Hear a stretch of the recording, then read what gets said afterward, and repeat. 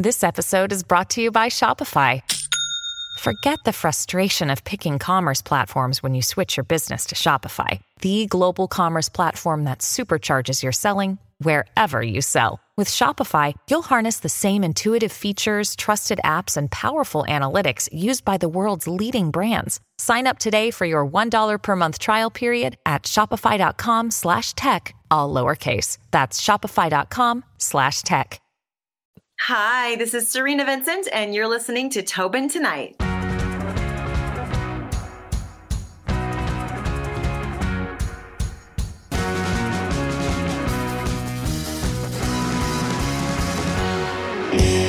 Welcome to yet another episode of Tobin Tonight. We're here with Serena Vincent. Serena, my very first question for you is, what is your favorite color? Oh, well, I have to say yellow. Yeah, obviously. For people out there who know who this person is, and maybe you're like, why did he ask that question right off the hop? It's a little bit of an Easter egg because we are speaking to the Yellow Power Ranger, or one of many Yellow Power Rangers, we should say. One of a handful of Yellow Power Rangers. I was the Yellow Power Ranger on Power Rangers Lost Galaxy in 1999. In the 90s, people. I mean, I do love yellow because it's happy and cheerful and bright and sunny and all the things. But my favorite color is, I have two, white and purple. White and purple. Okay, explain that. Why white and purple? I don't know. White I love all white. I have a child now, so it doesn't really work anymore. But before a child, just white linens, white everything, white curtains. It just feels so clean and fresh. And maybe it's because the life of an actor is kind of chaotic. We're just so many words in our head all the time and wearing so many different hats. And I don't know why, and then purple is divine. My go-to is always pretty plain. It's blue. But if people start really picking at you, it's like, I like a dark shade of blue, like the color of this background. Yes, but I also like a sky blue, but I like the combo of them together. I don't know why. It's just like a light contrast blue or a dark blue. And people are like, why? I'm like, well, there's all different kinds of blues. You wanted to be specific about it, so let's go. I love it. I love specifics. How about Mediterranean blue? Oh, I love a good Mediterranean blue.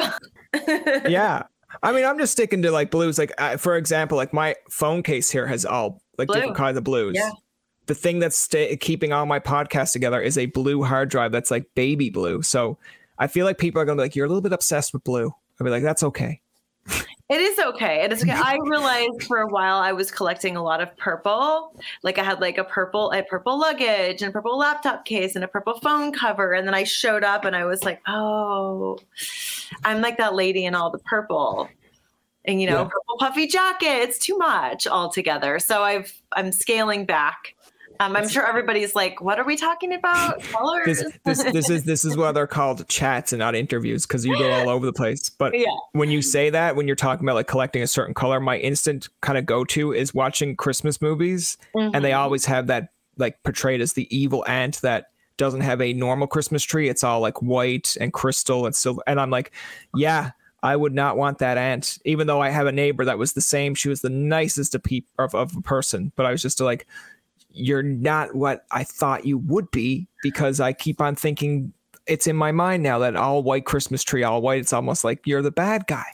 Or have you seen I saw this last Christmas, somebody had it was a rose. It was a dusty rose. The whole tree was a dusty rose color. I was like, all right, that's interesting. They're getting innovative, right? Yeah. So, congrats to them for being innovative. I want to ask you kind of to get really into the chat here is now there's a lot that we're going to cover. There's a lot that we're going to go all over the place with, but let's talk about obviously the book first. Mm-hmm. Everyone has a belly button.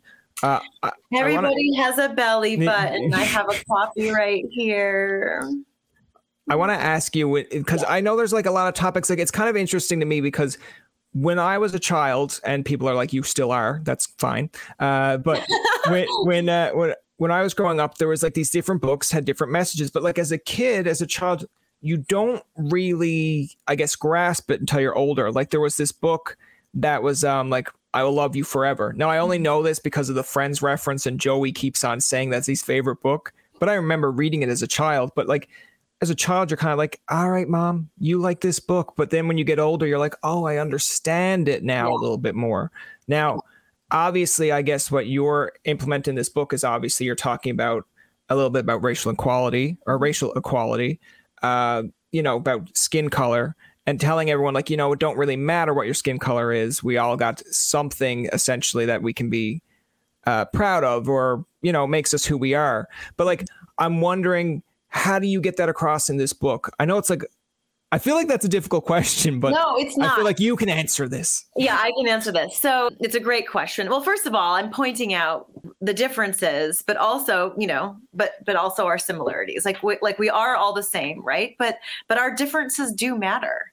And I think that's that's a bigger conversation about systemic racism and people that say that they're colorblind and all of that. I feel like I've learned a lot since 2020 and how I can be a better person and understand what's really going on. But to answer your question about Everybody Has a Belly Button, I wrote this book the day George Floyd was murdered. Oh, wow. Okay. And I was at that time when we were watching the horror happen on the news. My son was 14 months old, and he was in his high chair, and I was feeding him, lunch or whatever. And it was the time when I was teaching him where his body parts are. You point to your nose, you say, this is your nose, say nose, belly button, eyes, toes. So you're going through their whole body. It's one of the first things you teach them, like their awareness of their bodies and themselves and where everything is. And so I was in that phase and of doing that. It's like what I was doing in that moment. And I was watching this horror go down on television. This is not horror.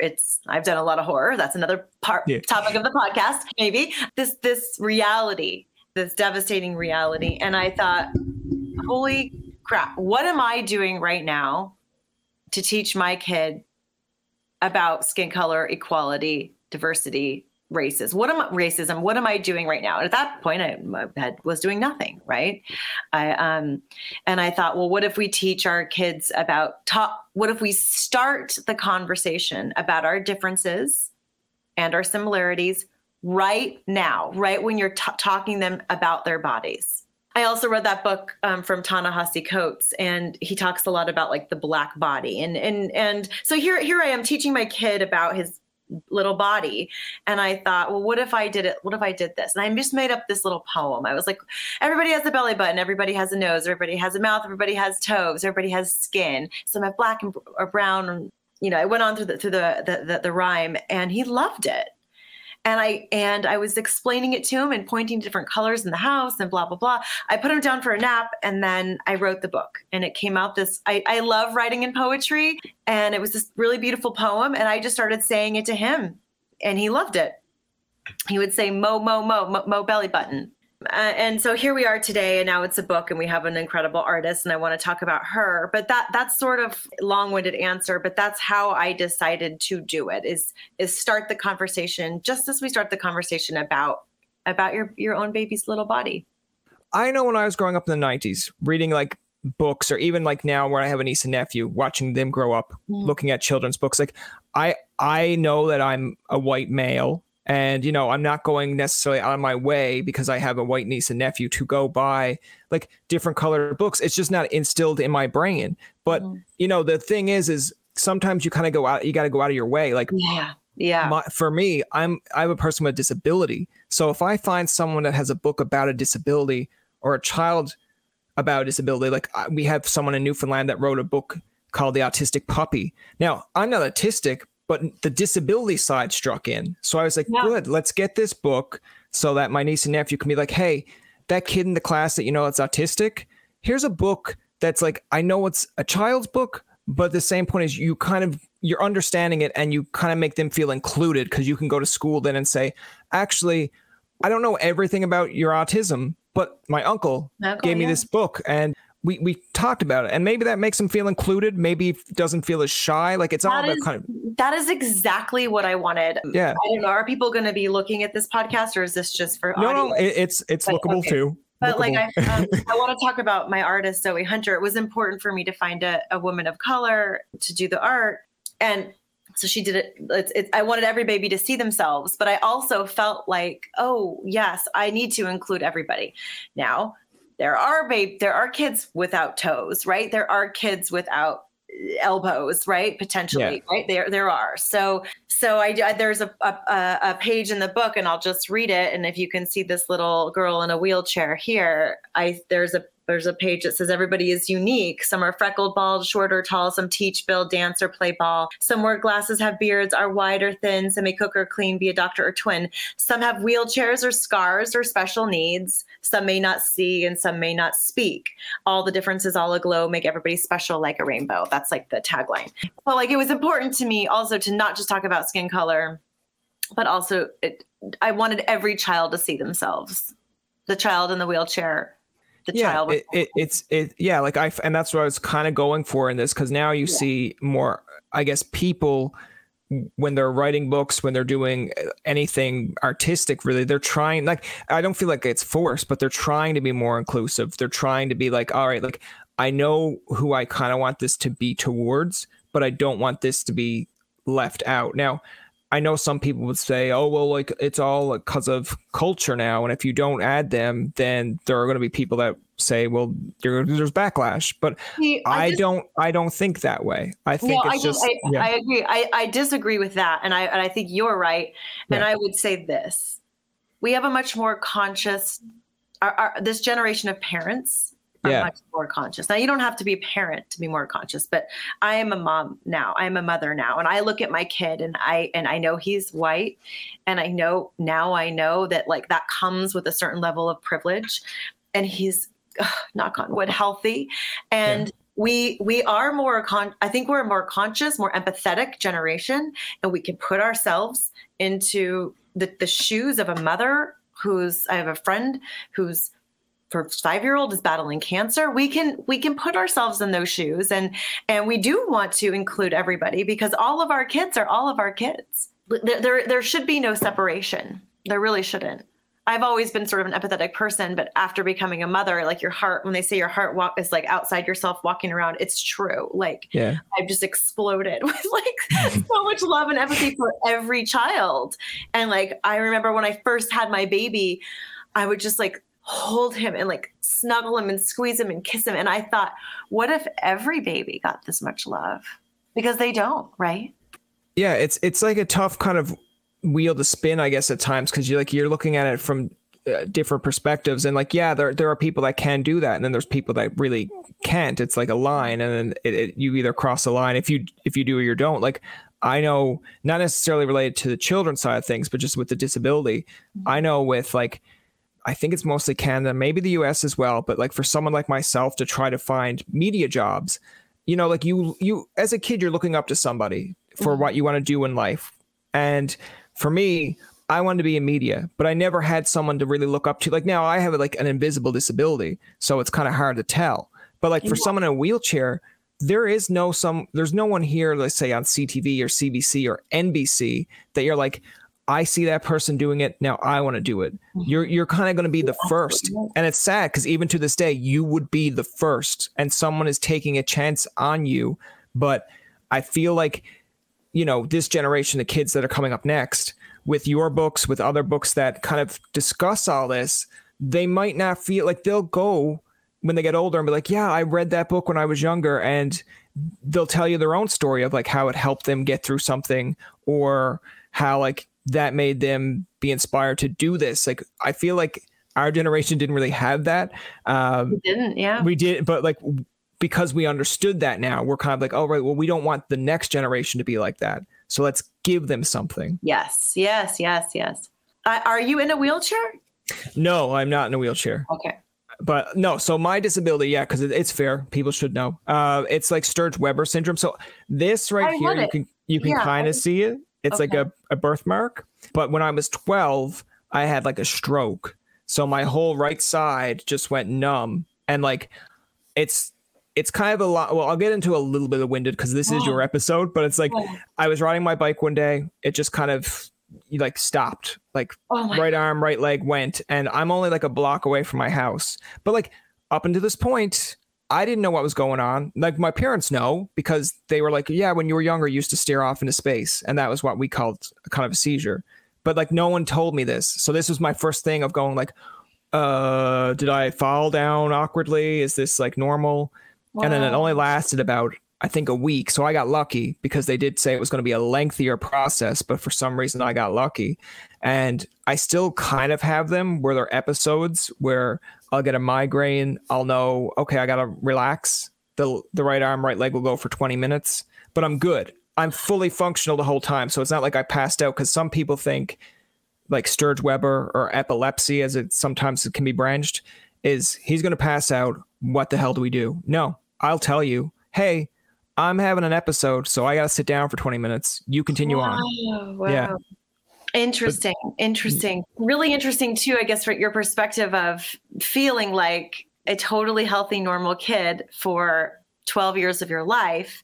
Yeah. And after 12, now having the label of disability, I'm just imagining that there's things to like work through in that. it's a tough climb, because I'll try to relate this back into like your sense of like kind of a question here. But like, I know for me, when I was applying for jobs coming out of school, like I never thought, even with the disability when I was 12, because what 12-year-old goes to school thinking like, yeah, I got a disability, this is going to be limited. Like, I just felt like, yeah, okay, I had this thing. It's almost like, to me, I fell off a bike. You fall off bikes all the time, but we don't treat you differently. So I went to school, graduated, like got a degree, diploma. And then I was like applying for jobs. And to me, and this is where it kind of comes a double-edged sword, is I would see people walk into university in a wheelchair with like, you know, a dog because they're blind. And I felt like, I don't have that disability. I'm fully functional, so I don't need all these extra resources. So applying for jobs, I used to say, are you a person with a disability? I'd say no, because you don't see it. So I used to kind of count myself out as saying like, I want to get my job because of who I am, not because of the label of disability. Interesting. But now when I look at it, I kind of go, yeah, I'm a person with disability, because there are certain things that, yeah, I'm going to need help with along the way. Now, they're not major things, but you know, it's kind of like weighing that spectrum as if I needed extra time to read and you treat me like I'm a normal person, you're going to be like, man, all the rest of those normal people can read. What's his problem? But then if you say, oh, he's a person with disability, he's actually doing really well considering that. So then it's almost like I clicked or I checked the tick mark to kind of protect yourself. Yeah. And I feel, you know, so I feel like to kind of bring it back to your book in an aspect, like I feel like writing something like this for children, it's kind of letting them know, like, you know, you're giving the check mark to them as saying like, you know, it's okay to be a rainbow. It's okay to be unique. Like, just because you don't see that in someone else doesn't mean that you got to cross yourself out and saying, well, all right, well, I don't meet what they're meeting. So there goes my color of my rainbow. I'll have to show you right here. You know, I would literally try to include everything and everybody. Only so much you can do in like a kid's book, but we have a page here about everybody has a birthmark. And now I feel included. And because I think that, you know, that everybody does. Some people have small birthmarks, somebody has big birthmarks, and that's a thing that like other kids can be cruel about, right? Oh, absolutely. And so I thought that was important to point out. And also, like, all birthmarks are different, yet they're all the same, you know? Yeah. And just, again, it's like this book is a conversation starter about all of these things. If parents aren't talking about them, like our babies are sponges and they learn so much. And if they can learn nose, mouth, eyes, toes, hair, they learn how to do all the things. Why can't in this moment also in those very first few months also learn about the differences in our skin color? And well, it's kind of interesting because, you know, there's going to be, and this is where it kind of comes into the contrast side, because, you know, there are going to be people like, I'm hoping not, but there always is, even if it's a small amount of people that will come out and say like, they're 4, they're 5, they're 3. Like, why are you teaching this to them at a young age? Like, just let them kind of learn it over time. Well, I'm like, that's kind of, there's aspects to that. But like, I look at it, and I know John Oliver had a book about a bunny, but it was a gay bunny. And people were kind of like, is this like for adults? Is this a kid's book? And he was like, no, it's a kid's book to teach your kids that, like, you know, men can like men, women can women. And people were like, oh, I don't know how I feel about that. It's like, all right, well, that's fine, I guess, for you. But, maybe what about just, all the kids that are gay? That's exactly. That makes them feel so good. Yeah. Yeah. So we've done research on this. Like, I don't know the research, but like I've read somewhere that they did research on kids and like preschool age kids and kindergarten age kids. And like by not doing anything, kids will grow up with a certain level of racism because they only see certain things in movies, certain things in books, certain things in toys, certain things at home, hearing their, conversations. So I think it is important to have all these conversations and we are, right? Like we are. I mean, there's all this stuff just came out about Texas, right? And in the US about them investigating homes with trans kids, which is just sick. Yeah. And so we need more people talking about the truth and what's real and protecting our children rather than making them feel more isolated and more alone. If we all just do a little bit better to guide our kids, steer our kids in the right direction, then maybe we can make a difference. When you need mealtime inspiration, it's worth shopping Kroger, where you'll find over 30,000 mouth-watering choices that excite your inner foodie. And no matter what tasty choice you make, you'll enjoy our everyday low prices, plus extra ways to save, like digital coupons worth over $600 each week. You can also save up to $1 off per gallon at the pump with fuel points. More savings and more inspiring flavors make shopping Kroger worth it every time. Kroger, fresh for everyone. Fuel restrictions apply. I feel like it's starting, like you got to be able to kind of see it or read it to really kind of implement it. And I do like that sometimes when you turn on a TV, it's no longer like, all right, you're looking at a TV show and in the background, it's like, oh yeah, that's the black actor they cast, or that's the, indigenous actor they cast. Now there are literally shows where the main cast is black or indigenous or, Asian. We're not just putting a black person in the background as like, like almost like, okay, well, like we checked the box there. Like, like it says in the casting, you need to have one black person. You're like, you here, done. Yeah. Now it's almost like, all right, we need a family. Like I've seen it change. Yeah. I've seen it change. I've been doing this for many years, 25 years. So we were auditioning before I had a cell phone, before there wasn't even cell phones. Like I was going, we were shooting on film and it was like that. And the rules are different now. And that is good. Like, I know you have the background for, say, like studio production, musicals.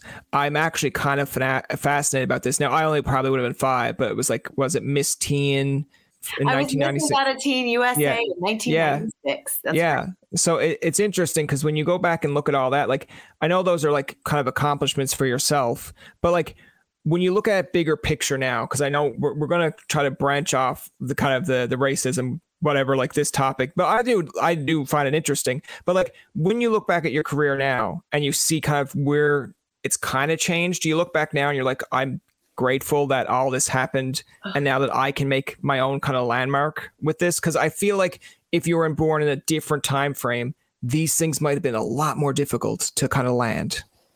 Yeah, absolutely. I mean, well, I just like don't really believe in regret.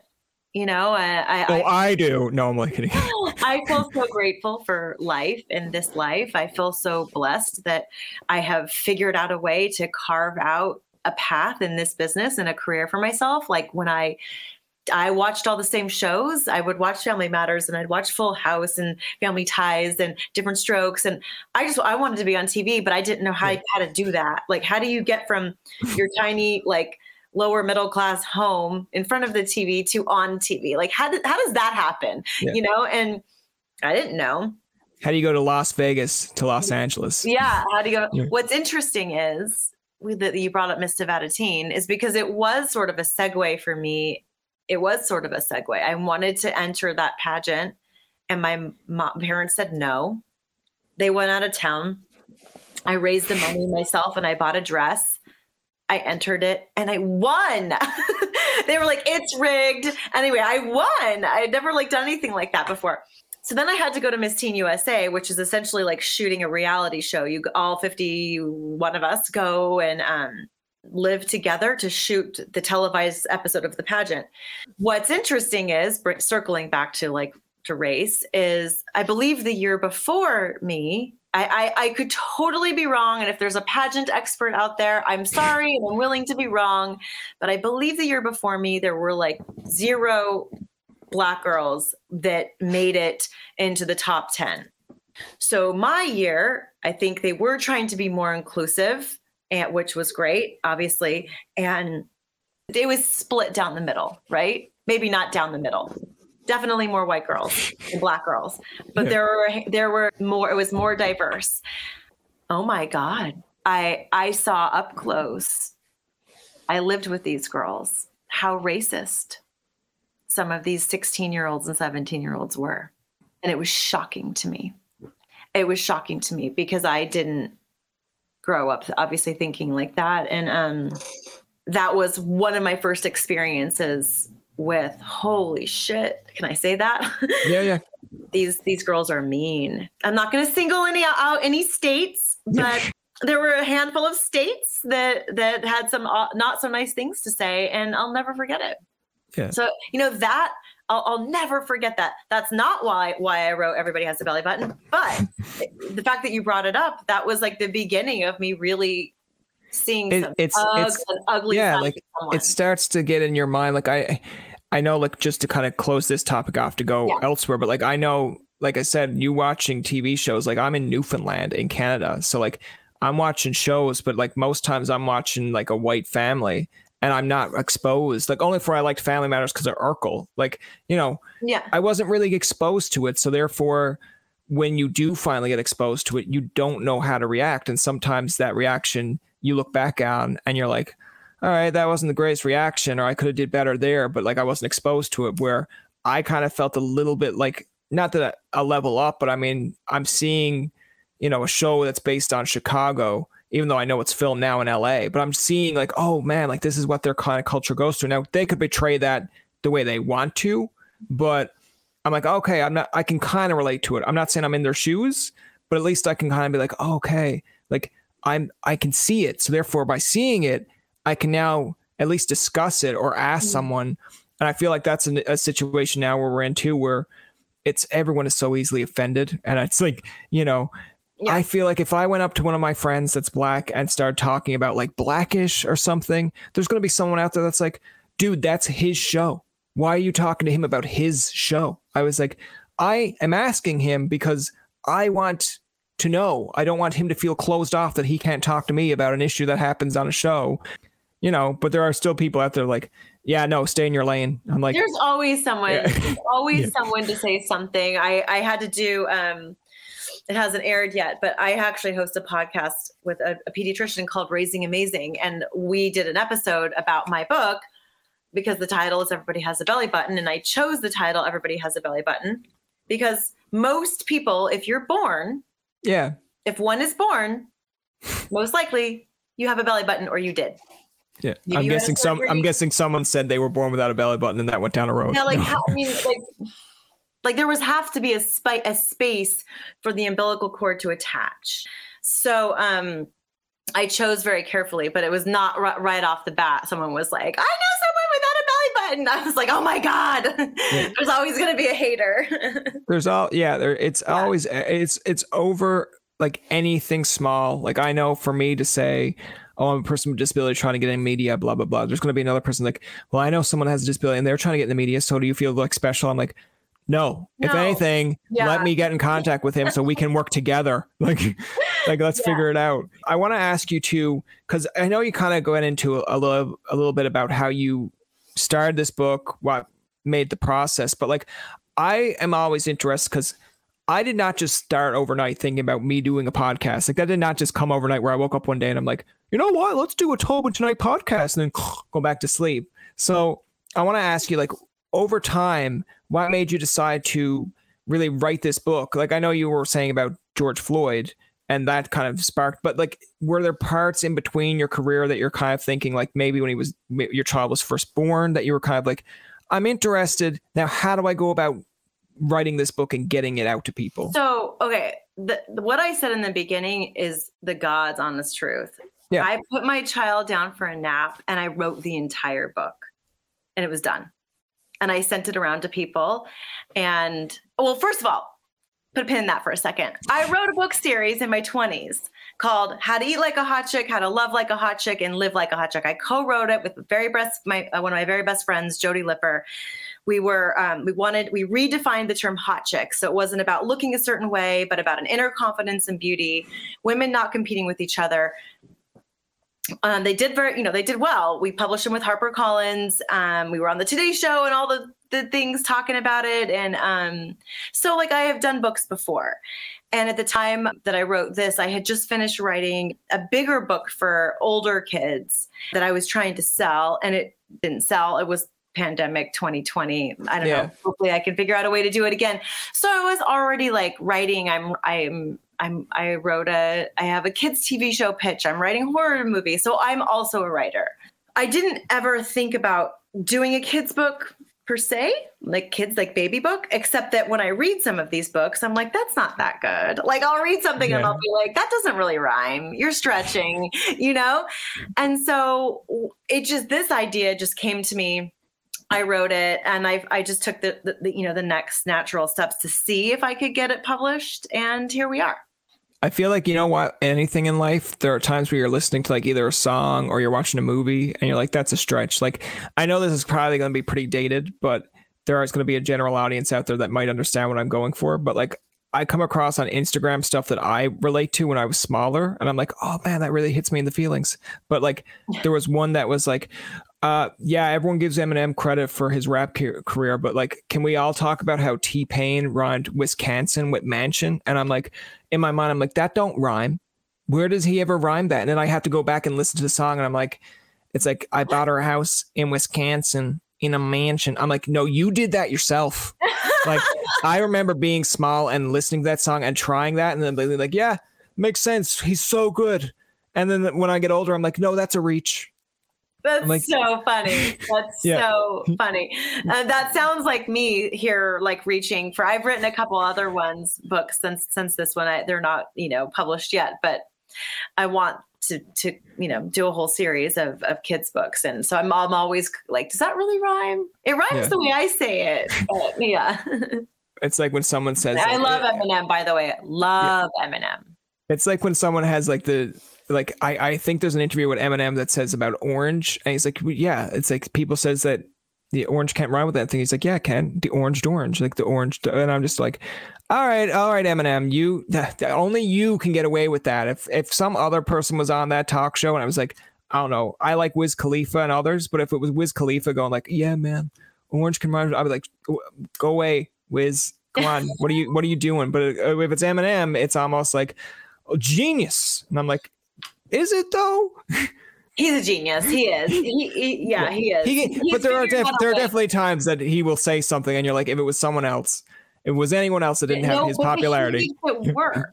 That's the thing. Is somehow he makes it work. I want to ask you, because I know talking about the book, and you said that you wanted to write other books. Like, what other topics were you kind of thinking, or was this kind of going to be like a series in itself, where it's like, No, this one, like I said, just came from that moment. I have another one called I Love You Up, Up, Up. It's about all the ways that you love your child, in like all the up and down and far, near and far. So they're learning those things that you teach. Yeah. I just wrote one the other day about missing you. Like, there's a lot of parents out there that go away for their job. Like some people go to their job 9 to 5. They see their kids every day, right? Like in the morning, some go for 6 months. Right. But sometimes like I'll get a job and like I've got to go away for a whole weekend, right? Or a whole week or something like that. And that's like really, but then I'm there all the other time, right? All the other times. So it can be very confusing. And I thought, well, this isn't just for actors and writers and directors. This is for police officers. And this is for, men and women in service and all kinds of parents that have to go away during weird times to work, and that everybody has to work. Everybody has a belly button and everybody's got to work. There you go. So, that's what you should do. Just have the everyone has and just continue on with that series. Like I was thinking in my mind, as soon as we were getting the press release for this. So I was like, everyone has a belly button. I was like, okay, that's interesting. But in my mind, I'm like thinking like, what's the next chapters here? It's like, everyone has a nose, everyone has ears. And then it's that's all in this one, but they're really just inspired by what I'm currently talking to my own child about. So well, that's good. Yeah. Like, he gets mad now, like, because everything's on Zoom, right? Or like, I'm like, I have to go downstairs and mama's got to work. No, don't go downstairs. I'm like, you have no idea how lucky you are. Yeah. Yeah. You know? Yeah. Everyone has a Zoom link. Yeah. Yeah. I feel like that's like a book for like when we get older, you'll see like this generation of books. Like now, where it's just going to be like, oh, do you want to read Everyone Has a Zoom Link? Everyone Has a Skype Date? And they'll be like, who are these books for? I'll be like, excuse me, they're for like people who had kids in 2020 and maybe for like 2025. That's the age. And then you're like 20 years old. You're like, do you remember reading Everyone Has a Zoom Link? I'd be like, no, I remember buying it for my kid. So ask them. And then they're 20 odd and they're just like, yeah, I remember reading my dad reading that to me. Yeah, everybody has so many Zoom links in their emails. Yeah. Yeah. It's like you have to attend this. I'm just like, you know, I remember my first Zoom. I was like, ooh, Zoom. What's Zoom? That's interesting. Oh, how fun.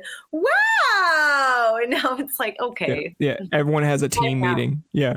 I know we talked about the book a bit, but to kind of drift away from the book talk, like tell me some other things that you have that are interesting to you in the pandemic, because everyone has something that they've kind of dived into. Like I know I mentioned that I'm trying to learn French. I feel like I'm at the latter part of the pandemic where it would be nice to learn it at the beginning, but it's still something to learn. But like when the pandemic hit, were you one of those people that were like, oh, I have to accomplish something in a pandemic? Or were you kind of like, oh my God, I get to like relax a little bit here. I don't have to do so many things. I know it's hard when you're a parent because it's almost like there's no, hey, I'm taking a break. It's like, Mom. Yeah, it's such a good question. And it's very specific for me because I was a new parent. So my child learned to walk during quarantine. So just when my son turned 1 in February. And then in March, right, of 2020, we hit the pandemic. Yeah. So just when I got like good at like leaving the house, because I had a 1-year-old, just when I got like good at like being a parent, like just when I mastered it. Yeah. Yeah. Just when I was like, oh, I can do this. I can like put him in the car seat and like go to the grocery store and like pretend like I know what I'm doing as a mom and like all those things. It stopped. I think every parent struggled during the pandemic. You know, he didn't get to like, when he started to walk, I didn't get to like take him on a playground or anything like that. Like all the things that you would normally do with a kid, we couldn't even go to the beach. It was all closed off. So I definitely, I have high expectations for myself. I'm an overachiever. Okay. So I always feel like I need to get a lot of things done and like accomplish a lot of things on any given day. So I definitely put that pressure on myself in the pandemic too. You know, so how do you like, I don't even know what happened. Like, I don't even know if I did the thing. Like, I don't know what I did. I don't know what happened in the last 2 years. That's what everybody wants to know. Yeah. How do you like manage that? Cause I'm interested. Cause I find like I'm 30 odd, but like, I always thought like, and I guess when you're younger, sometimes you have like these goals. And like, I think when I look back at my goals, I'm like, you know what, it's reasonable, but I'm also like, I also have to kind of calm myself down and be like, you know what, once in a lifetime that might happen. But I remember being like 16 in high school and telling people I want to be on SNL. Don't know how to get to SNL, but I want to be on SNL.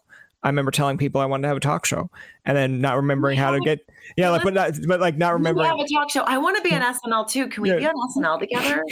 Yeah. Let's ask, let's go like ask some people. But I hear what you're saying. And that is, as an actor, I live off of hope.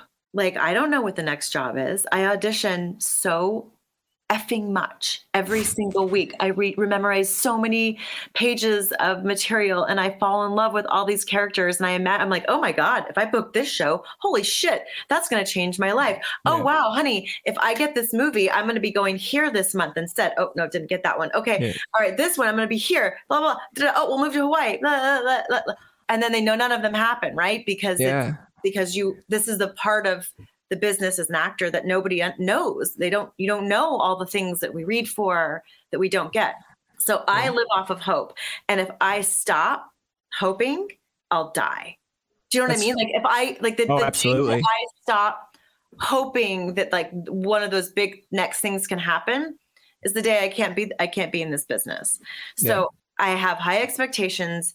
I'm an overachiever and I believe I can do it all. Of course, I have this like insecure voice in me that's like, no, you can't, you suck. You know, like I think everybody has that. But that's my parents. No, I'm kidding. But you know, when you're tired and all the things, you're just like, no, I can't. You know, and then you get a good night's sleep and you're like, no, yes, I can. I can do this. So I have really like high hopes, and I thought I would have done many more things in my career by now. But then I look at my career and I think, wow, well, what I have done, I did it, just me, you know? I mean, it takes a village, but like it really takes that hope, and it takes you getting up every day and not giving up. Hi, I'm Steve Yerko. And I'm Tara Sands. Now available from Maji Media is our new podcast, 4Kids Flashback. 4Kids is the company who brought you the English dub of Pokemon in the late 90s and so many other shows like Yu-Gi-Oh!, Shaman King, Teenage Mutant Ninja Turtles, Kirby, the infamous One Piece dub, and so many more. We'll be talking to the people who worked at 4Kids. Actors, directors, writers, editors, producers, engineers, you get the point. And hopefully get the answers to questions both you and I have about the company. I actually worked there as a voice actor on some of the shows. And I was a kid watching the shows and remember way more than Tara does. And thank God for that. Steve is actually a professional storyboard artist, which gives some really unique insights into anime and animation. Subscribe today wherever you get your podcasts. That's the number 4Kids Flashback. I want to ask you, because I like to talk to our acts or people that we have on about social media, how they view social media, because like we live in a world now where I find it's about likes, comments, that necessarily, it's not really much about content. Do you worry about that? Or are you just more or less saying like, if I post this and like 5 people like it, that's great. If no one likes it, I'm posting it? Because the reason I bring this back is Ed Sheeran made a comment not that long ago where it's like, when he sees people posting selfies and they don't get like 20,000 likes, they get deflated. But he's like, Instagram and that's supposed to be a promotional tool. So I'm like, I get what he's going for, because I guess for me, I grew up in like the MSN age where I log into MSN. If someone's like, you're an idiot, it's blocked. That's it. Done. Right. But now today it's like 20 odd people that are strangers can come on and be like, this podcast sucks, you suck, blah, blah, blah. And then I'm just kind of like, whoa, like it's a wave. But I also have to remember that because I grew up in the age of social media, that just kind of comes off your back. Like, yeah, there are a few comments that you're like, ooh, that hurt, but I'm over it. But you have kids today on TikTok that are like 10, and some random person will say, you suck at dancing. I'm probably one of them. No. And then it's like that deflates them for their whole life. And I'm like, dude, it's one person, doesn't know you, you're never going to meet them, just continue on with what you're doing. But like, how do you view your social media? Like, do you get hate mail and then go like, oh, I can deal with it? Or you're kind of like, why did you say that to me today? So it's such a good question. And I'm just going to be totally honest. Well, I feel like it's a necessary evil, like social media. Yeah. I think it can do a lot of good, but I also think it's a huge waste of time. Yeah. I'm so aware of like just this, of like the scroll and like looking through your phone. I'm so aware of how often we're doing that and all day long. And I'm extra aware of it because my kid is like, hello, what are you looking at? You know, I want to see. Yeah. And like, we're missing life, right? We're missing like actual life, but it's a tool now in our business. Yeah. And like, it does matter. And it does matter for actors of sort of like my caliber, I guess. Like, I'm not an A-list actress. I'm a working actor that like has a fan base and has a following. I don't know where my next job is, right? Yeah. So I'm definitely like, I need to be in the game. And I would be lying if I said, if I post something, well, for example, if I post a sexy picture, it'll get 10,000 likes. Yeah. If I post a picture of my book, it'll get 300. Yeah. But that's also because of the algorithm, right? It's like there's this like algorithm, and like if I post a sexy picture, the algorithm knows all of my followers that like those kinds of pictures and it sends my picture to their phone. They're not seeing my book. They're not looking at my book. If nobody knows this, you should know this. But if they're not looking at my book and thinking, I'm not going to like that picture, they don't even get to see it. Oh, interesting. And that is where, did you watch that documentary, is it called The Social Dilemma? I think that's what it's called. Oh, no, I've never heard of that. Oh my God, you have to watch it. It'll change your life because this is an algorithm and it'll change the way you look at social media and won't change your life. When I'm like, oh, that's a bummer. It is a bummer that my book picture only gets 300 likes. Why? I want people to buy my freaking book. Why? Because I want to help raise a generation of kids that aren't racist assholes. Yeah. So, but it's I have to take a sexy picture with my book and then maybe it'll get people. Yeah. It's just. Does that make sense? Yeah, no, I totally get it. I think it's a necessary evil. I hope it goes away by the time my child is at middle school.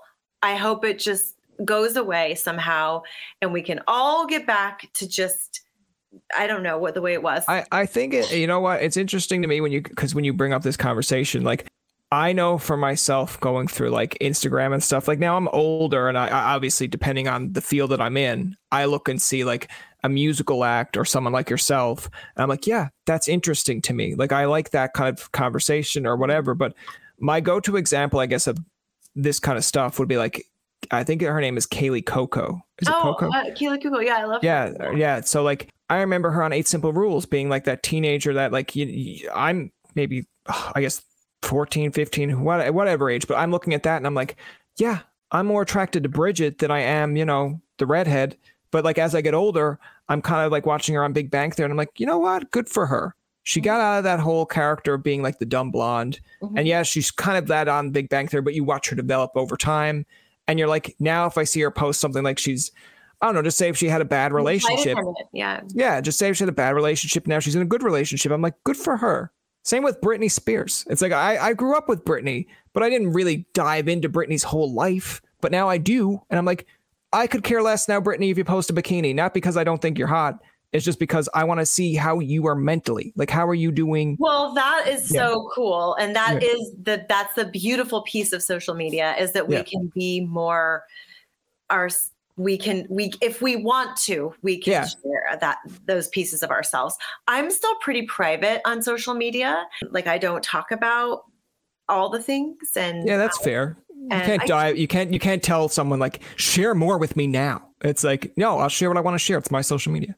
Yeah. I just recently started a Patreon for my super fans and there I'm sharing more. And for some reason it feels easier because I know they they're there. More. That's what they're there. Yeah. That's what they're there for.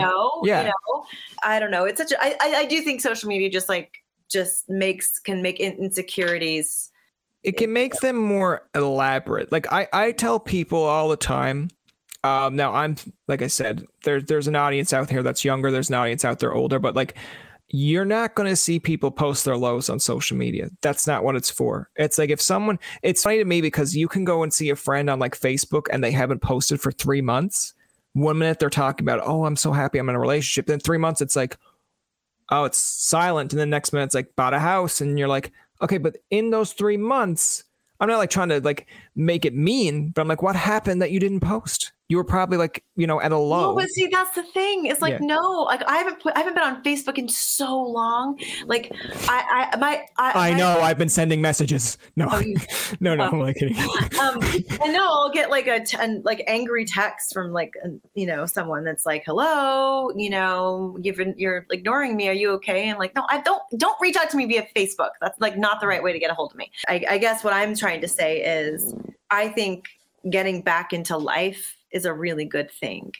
Yeah. And I think if we can figure out a way to use social media as a tool that it is and use it for good, great. And then I think we need to all get back into our lives because we're missing it. Scrolling. I'm missing it. I waste so much time on scrolling through shit that doesn't matter, and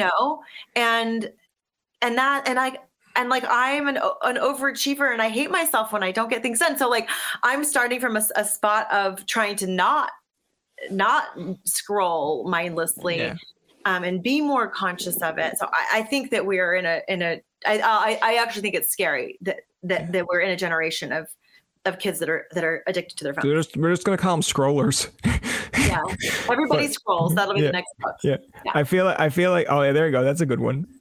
I post things, and if people like it, great. If it's get 5 views, yeah. To me, I'm like, 5 views. Ugh. But at the same point, I'm like, that's you have to watch that documentary because that's actually not you. It's the algorithm. Yeah. Post the same thing and put a hashtag bikini on it, and like it'll get. Yeah. I feel like I know what you're going for, but I feel like there's a part of me that's like, it's just but there's a part of me that just has like super standards that I'm in like journalism and media, so I see people that get careers and good for them, but then you look at the backstory and you're like, hold on, your dad owned this company or your mom, blah blah blah. So I'm kind of the one that I probably shouldn't be the one to say it, but I'm like, if I want to go places, if I'm going to be the first person with a disability to land on a media network, I don't want someone to look back and be like, well, actually his dad owned the networks, therefore he's there. I want them to look back and be like, he worked his goddamn ass off. And yeah, maybe I don't like him because he's an ass on TV, but you know what? I at least appreciate the fact he worked his ass off to get to TV. And I'd be like, thank you. And they'd be like, don't talk to me. I hate you. I'd be like, thank you for at least acknowledging I worked my ass off. Yeah, that's all we want. That's all we want. It's all we want is to be understood and to feel validated. That's what everybody needs. Yeah.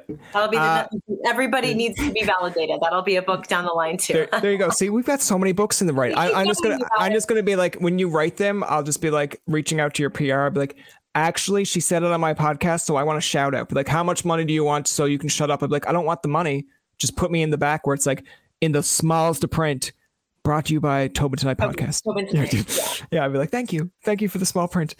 As we were talking, I thought, this is not the typical interview that I get.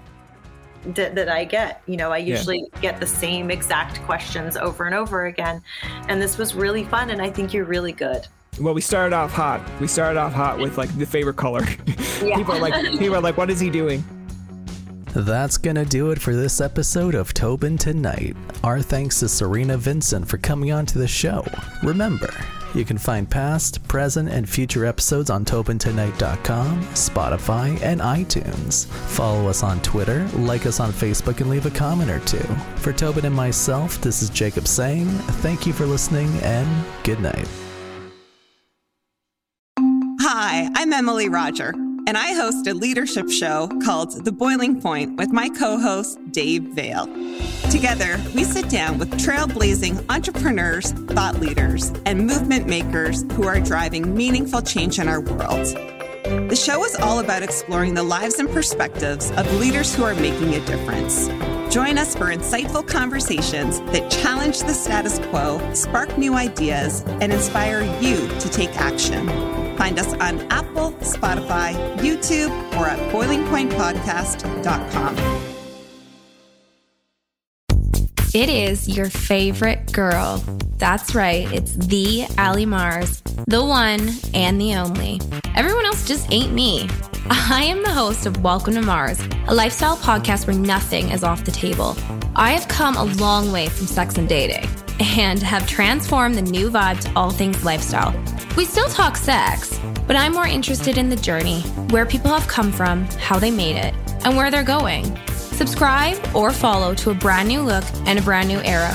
Welcome to Mars. Subscribe or follow on Apple, Spotify, Google, or at thealliemars.com. Because even with the new look, I'm still that same bitch you love to hate.